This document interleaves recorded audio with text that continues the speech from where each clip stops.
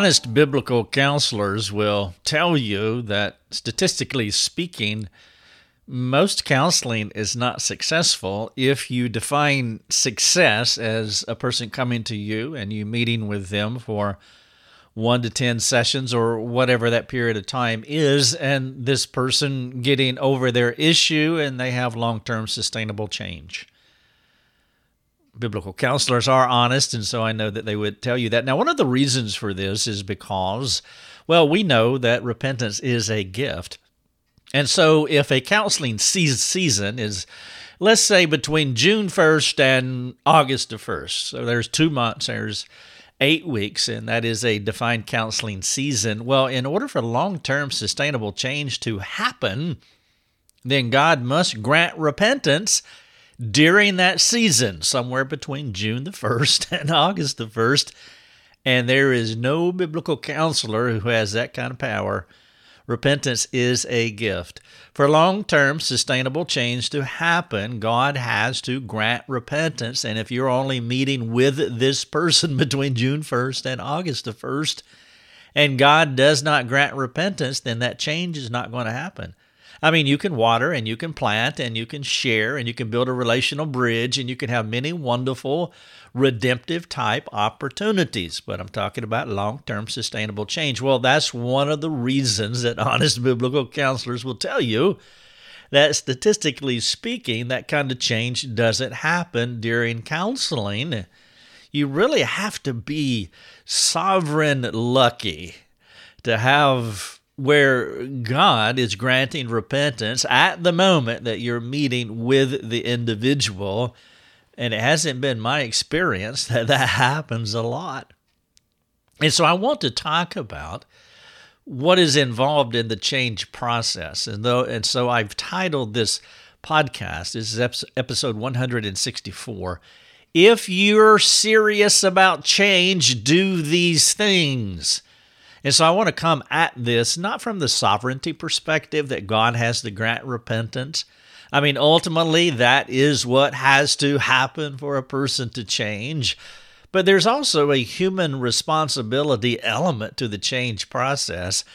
And so since we can't manipulate sovereignty, since we can't grant repentance, since we wait on the Lord to do that, I want to move the accent mark off sovereignty and put it on human responsibility. And I want to talk about some things that you can do. If you are serious about change, then you can do these things. Welcome to the podcast. You're listening to Your Daily Drive. I am Rick Thomas. I'm so glad that you are here, that you're joining me for this podcast. As always, if you have any questions that you want to talk to me about, go to our website, rickthomas.net. I would love to interact with you. Our team would love to interact with you, and you can do that. There's no charge for it. It is what we do. We have people who believe in what we do, and they want to partner with us, and so they underwrite the ministry. They say, hey, Rick, we want to support you. We'll give you $5 a month. Some people give $500 a month. We don't want to limit what you want to give. But these people come together and they partner with us because they believe in what we are doing, so they want to support us financially so we can continue to reach more people for the glory of God, and so people that can be changed effectually. And so if you have a question for us, jump on our free community forums, and you can ask your question about this idea of transformation, or you can ask a question about anything else, and that would be great. Our aim, our joy, the thing that we live to do is to serve you. We didn't set up this ministry. I didn't set up this ministry in 2008. For any other reason but to get the practical gospel of Jesus Christ out. That's what I wanted to do then, and nothing has changed except it's a whole lot bigger than it used to be. And so thank you for those of you who support. But the real idea here is let us help you. We are an interactive ministry, and so if we can engage you, that would be fantastic. If you have access to the internet, jump on it, get your username, get your password, make sure you're logged in, and that's all you have to do. And you can ask us anything under the sun. preferably pertaining to life and godliness, and we'll be glad to come back with a response and give you whatever advice we can give you. It would be our joy. This is, again, episode 164. If you want to read my show notes, you're welcome to do that. I have an infographic here. I also have a video that's going to explain briefly everything that I'm going to share with you. And the title, If You're Serious About Change, Do These Things. Nearly without exception, people who come to counseling do not have dependable, competent companions surrounding them who speak into their lives. Now, when I talk about competent companions, I'm not just talking about individuals, humans, people. I am talking about means of grace that God has given us to help us to change. And there are many means of grace that we can surround ourselves. Actually, what I've done here is I've taken Paul's language in 2 Corinthians, or 1 Corinthians rather, 15, 1 Corinthians 15:33 specifically. And what I've done is I have flipped it around. He says bad companions corrupt. Well, I flipped it around and I say, well, if bad companions corrupt, then good companions can be redemptive, which is why I led with nearly, without exception, people who come to counseling do not have dependable, competent companions, whether that is an individual, a local church, or other means of grace, which I'll get into in just a moment. But they don't have those things surrounding them that speak into their lives. There can be many reasons for this, of course. And I want to share with you a few dependable companions that I try to implement into the lives of the individuals that I'm counseling. When someone comes to me for counseling, I automatically know that I am working from a deficit. They come out of, or they come from the chaos of their lives, whatever that may be, whatever's going on in their life. It could be relational, it could be situational, it could be personal, but they come from some chaotic situation and they want to find order. They want to go from chaos to order, which is what God's Word does. And so they come to me, or they come to one of our counselors, and we meet with them up to 2 hours. But they have 168 hours in their week. And so what I know, this is what I mean by working from a deficit, I have 2 hours to do whatever it is that I do, and then they go back into their lives for 166 hours. And if you could just put yourself, if you could think about being a fly on a wall in some of these people's lives where there is yelling in the home, there is cursing in the home, there is all kinds of things that are going on. That's what I mean by chaos. You're really working at a disadvantage, and I've always known that as a biblical counselor. I have always felt that deficit. And so what I try to envision my counselees with, this idea that you need to fill up these 168 hours with more than just me.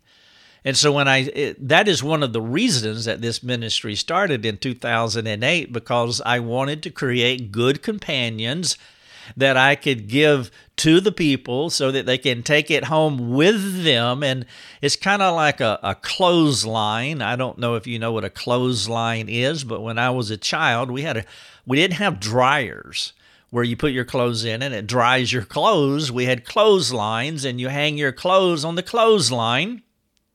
And sometimes if this wire line that goes from post to post, if it is too far out and you hang a lot of clothes on it, it dips down. And sometimes it can dip to where your clothes are like touching the ground.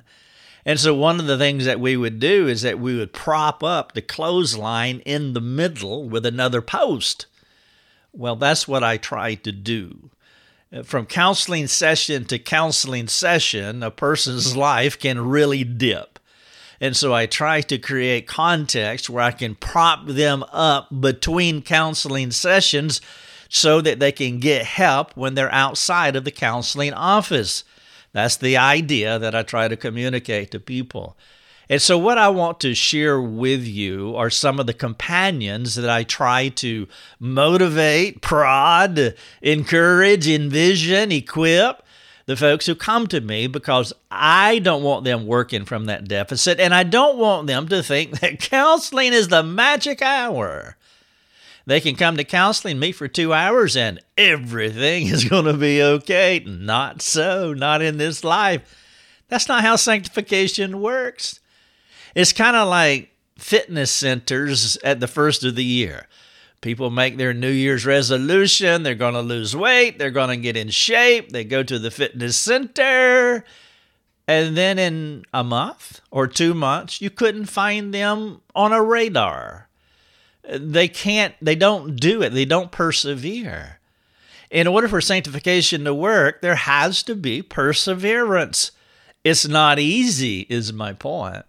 And so here's some things that I encourage. Sometimes people, they buy into everything that I'm going to share with you.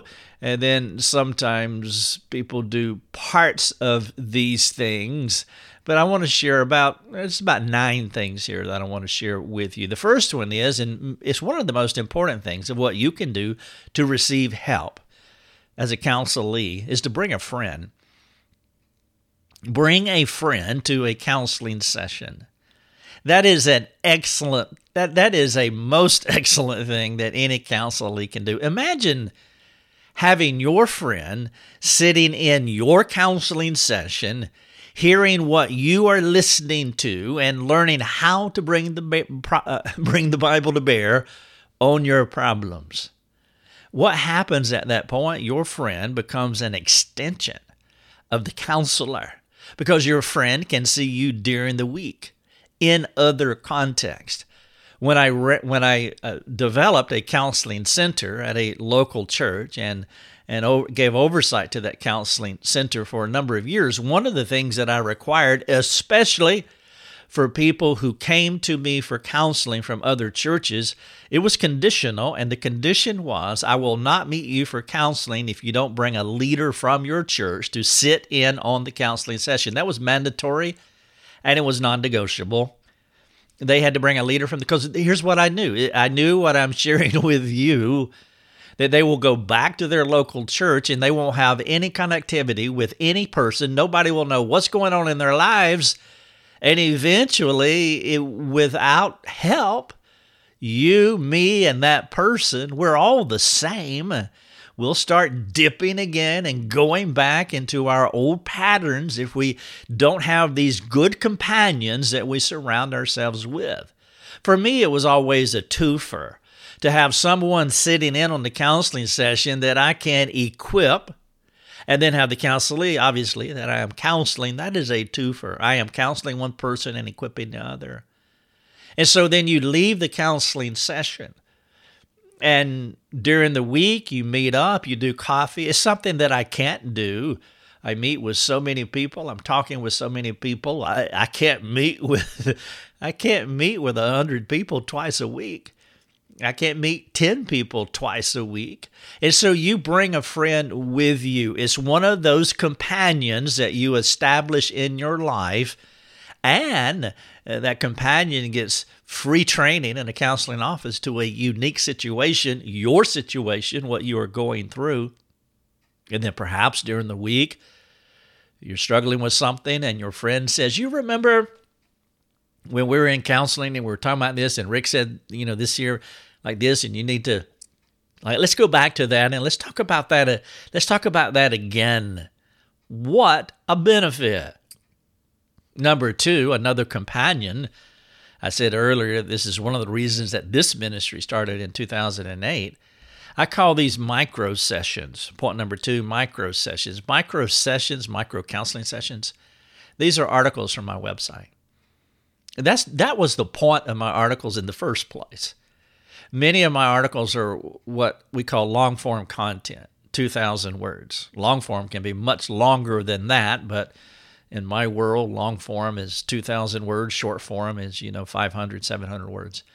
But a lot of my articles are 2,000 words. Eventually, over a decade, I have put virtually everything that I have ever thought about counseling into an article. This resource is inexpensive and extensive counseling at your fingertips. It's really remarkable that it's a buffet. And if a person is really serious about help, honestly, they could go on our website and just type things into the search box, and they can get all kinds of help. But one of the things that I want to do, let's say that I was counseling a person who struggling with communication issues, whatever that may be. Well, then what I would do is I would send them 2 or 3 articles from my website for them to read during the week. And so what I would say to them, I would say, I want you to take me home with you. And that's what they would do. They would take me home with them virtually through the website, because the counsel that I give on the website is identical to the counseling that I would give if I was sitting in front of you.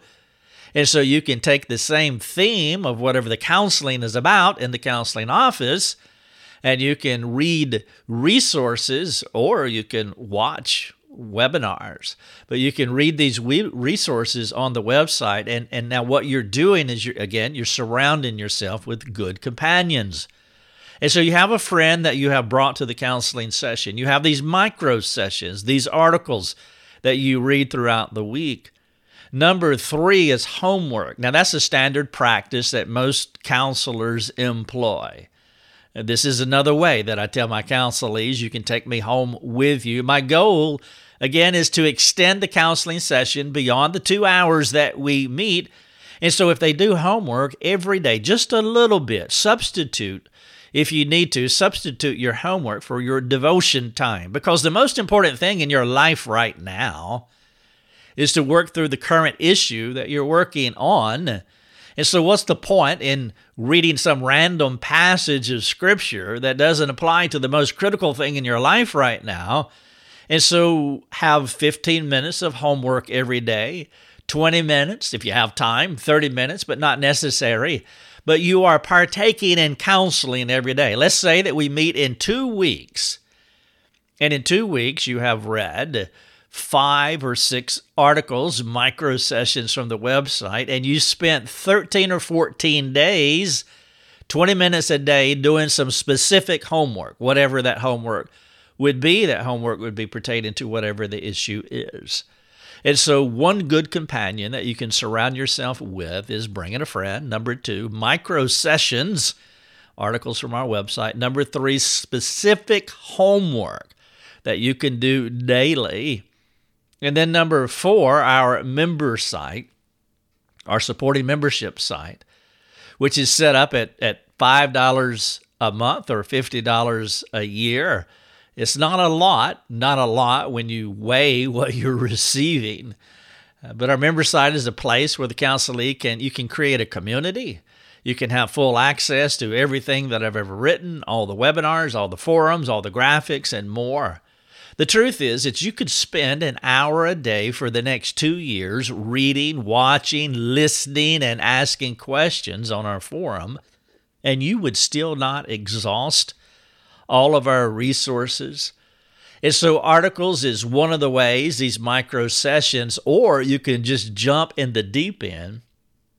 You can watch 1 hour webinars, 1 hour teaching sessions on specific topics. And then you have a 24/7 life coach where you can get on our forums and you can ask questions that are pertaining to whatever it is that you're going through, plus all the other graphics and mind maps and other things that are on our website. So you can become a member of our website and receive all that information. A 4th companion, let's see where I am. Bringing a friend, 1, micro session 2, homework 3, member site 4, number 5 is small group. It is imperative that, and hopefully that your local church should be potentially a vibrant, dynamic opportunity where you can bring the larger community of your church into the change process with you. Your friends can pray for you. They can ask you loving questions. They can spur you on to loving good deeds. Now you say, well, my church doesn't do small groups. They don't have to.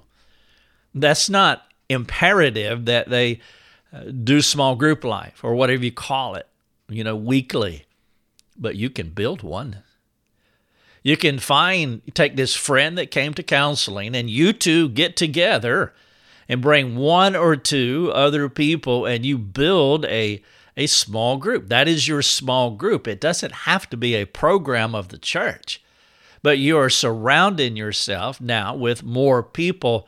And it's not just them speaking into your life, but now you're becoming a reciprocal community. You have enlarged your community beyond yourself, beyond your friend, and now there's 3, 4, 5 of you that are getting together, and you're a reciprocal community, and so you're building this community life. Number 5. Number 6, one of the great companions, and this is an obvious one, but I want to state it anyway, the local church meetings, however many that you have. Some have just Sunday morning, some have Sunday morning, Sunday night, some have Sunday morning, Sunday night, Wednesday night. And then there's other church meetings as well. Some folks do kids programs during the week of various kinds and evangelistic opportunities. And there's so many different type of church meetings of the church where you can gather together, whether at the building or someone else or somewhere else. But these are wonderful contexts. There's wonderful context to worship God. There's wonderful context to be with your friends. Some of these church meetings, like the Sunday morning meeting, is an opportunity to hear the preached word. This weekly venue gives you another opportunity to hear from and to respond from the Spirit of God as He illuminates you toward change. And so a huge one is participating in the church meetings, primarily your corporate worship meeting, but all the other meetings of the church are critical to you for you to participate in. And then serving others. Number 7, it is serving others. The reason this is important is because it's the opposite of a self-centered lifestyle. I mean, the goal here is to overcome whatever it is that you need to overcome. And the way that you overcome it is not to be self-centered, but to be other-centered. And the way that you become other-centered is by serving other people. If you esteem others more than yourself, it will have a powerful effect on your life. Typically, we counselees, and I say we counselees are a selfish lot. That's how we become counselees for the most part. Is we are selfish, and what better way to repent of selfishness than to give your life to others? The way I describe it to people, it is as though God is working through you, and as He works through you and pours Himself into others through you, it has a flushing effect. It just flushes out all the impurities in your life. By giving your life to others, by serving others, it just has a wonderful revitalizing effect in your own life when you're pouring your life out to others, and so serving others is critical. Number 8, another obvious one is prayer and Bible study. Now, these are assumed essentials for any person who wants to grow and change. You must be talking to God on a daily basis. And I'm not talking about, 5 minutes in the morning. I am talking about that. But I'm talking about also praying without ceasing. That is such a habituation in your life that it happens spontaneously. It's like you're walking to the mailbox, for example, to check the daily mail to see who has sent you something besides bill collectors. And as you're walking to the mailbox, God places someone on your heart, and you say, "Dear Lord, would you help this person with, such and such?" You're going down the road, and God is moving you to, it's just pray for somebody. That's just who you are. It's like the air that you breathe. It's not something that you have to conjure up. It's something that just happens to you. And so you have this attitude, this spirit of prayer, that is just as much as the air that you breathe, to where you're in this regular, spontaneous intercession with God as opportunities arise. In addition to that, you have your own dedicated time with the Lord. But I'm talking about both of those. And so you must be talking to God on a daily basis. That's what prayer is. And you also want God to speak to you on a regular basis. That's what reading His Word is. And as I said earlier, that it's important that during, especially a serious season of sanctification where you are zeroing in on a particular issue in your life, let that be your study. Let that be your devotional time. Let that be what you're reading from God's Word. So you're not so eclectic. It's like you're focusing over here on these communication issues that I was talking about earlier, and then you're just reading random passages over here because you have to be reading God's Word every day. And I got to get through the Bible in a year. Well, no. My Bible study is almost always, well, I have two kinds primarily. I go through the Bible in a year, and that's just there. That just runs in the background of my life. And that puts me in the whole scope of Scripture in a year's time. But that's kind of a background thing. But my primary Bible study are about specific sanctification things or issues that I'm working on that are personal to me or personal to people in my life, where I'm just looking in God's Word and trying to dig and understand God's Word. Because I'm never trying to study God's Word just to gain knowledge. I'm always trying to study God's Word to gain knowledge, but how to apply that in real life situations. And so I have this background track running all the time where I'm listening to the Bible from cover to cover. So that's running in the back of my mind, but then I'm also studying the Bible specifically for real things, whether it's with me or for someone else that I may be serving. So prayer and Bible study. So these are good companions. I got one more, but these are good companions that you can surround yourself with. One, bring a friend to your counseling. Two, micro sessions, articles that are pertaining to whatever the counseling topic is from our website. Number three, homework. Specific disciplines, things that your counselor gives you. Our membership site where you can just dive in the deep end and do so much more, plus interaction through our forum. Small group life, whether you have small groups or not, it's not important. Build one, 2 or 3 friends gathered together. Number 6, local church meetings, the corporate meeting, obviously preaching and worshiping, but all the other meetings of your local church. Number 7, serving others, the opposite of the self-centered lifestyle. Number 8, prayer and Bible study, doing that. And then number 9, sharing with others. Sharing what God is doing in your life will give you further opportunity to walk in humility while permitting others to speak into your life. Sin has an isolating effect, which motivates a person to drift from the community. What better remedy than to tell others how God is working in your life? Come see a man. This is what God has been doing with me. And by the way, there's an ownership element when you begin to share with others. And what I mean by that is, if you are able to articulate what God is doing in your life, what you're learning from counseling, if you're able to put that in your own words, almost to where you're teaching it, you will begin to own it. It'll become really real. It will become you. It'll become who you are. It'll become a part of your being. It'll become ontological, part of your being, the fabric of your life, if you can articulate it.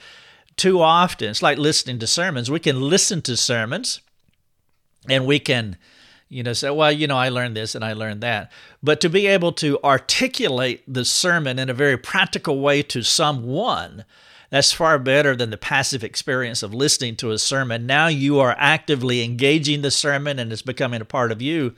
Counseling should be similar. You begin to share with others precisely, accurately, practically what God is doing in your life. These are 9 good companions that you can surround yourself with. This is episode 164. It's titled, If You're Serious About Change, Do These Things. Thank you so much for listening. You have been listening to Life Over Coffee with Rick Thomas. If you have a question for Rick, you can let him know by sending him a note through his website, rickthomas.net. That's rickthomas.net. Thanks for listening. Enjoy your coffee.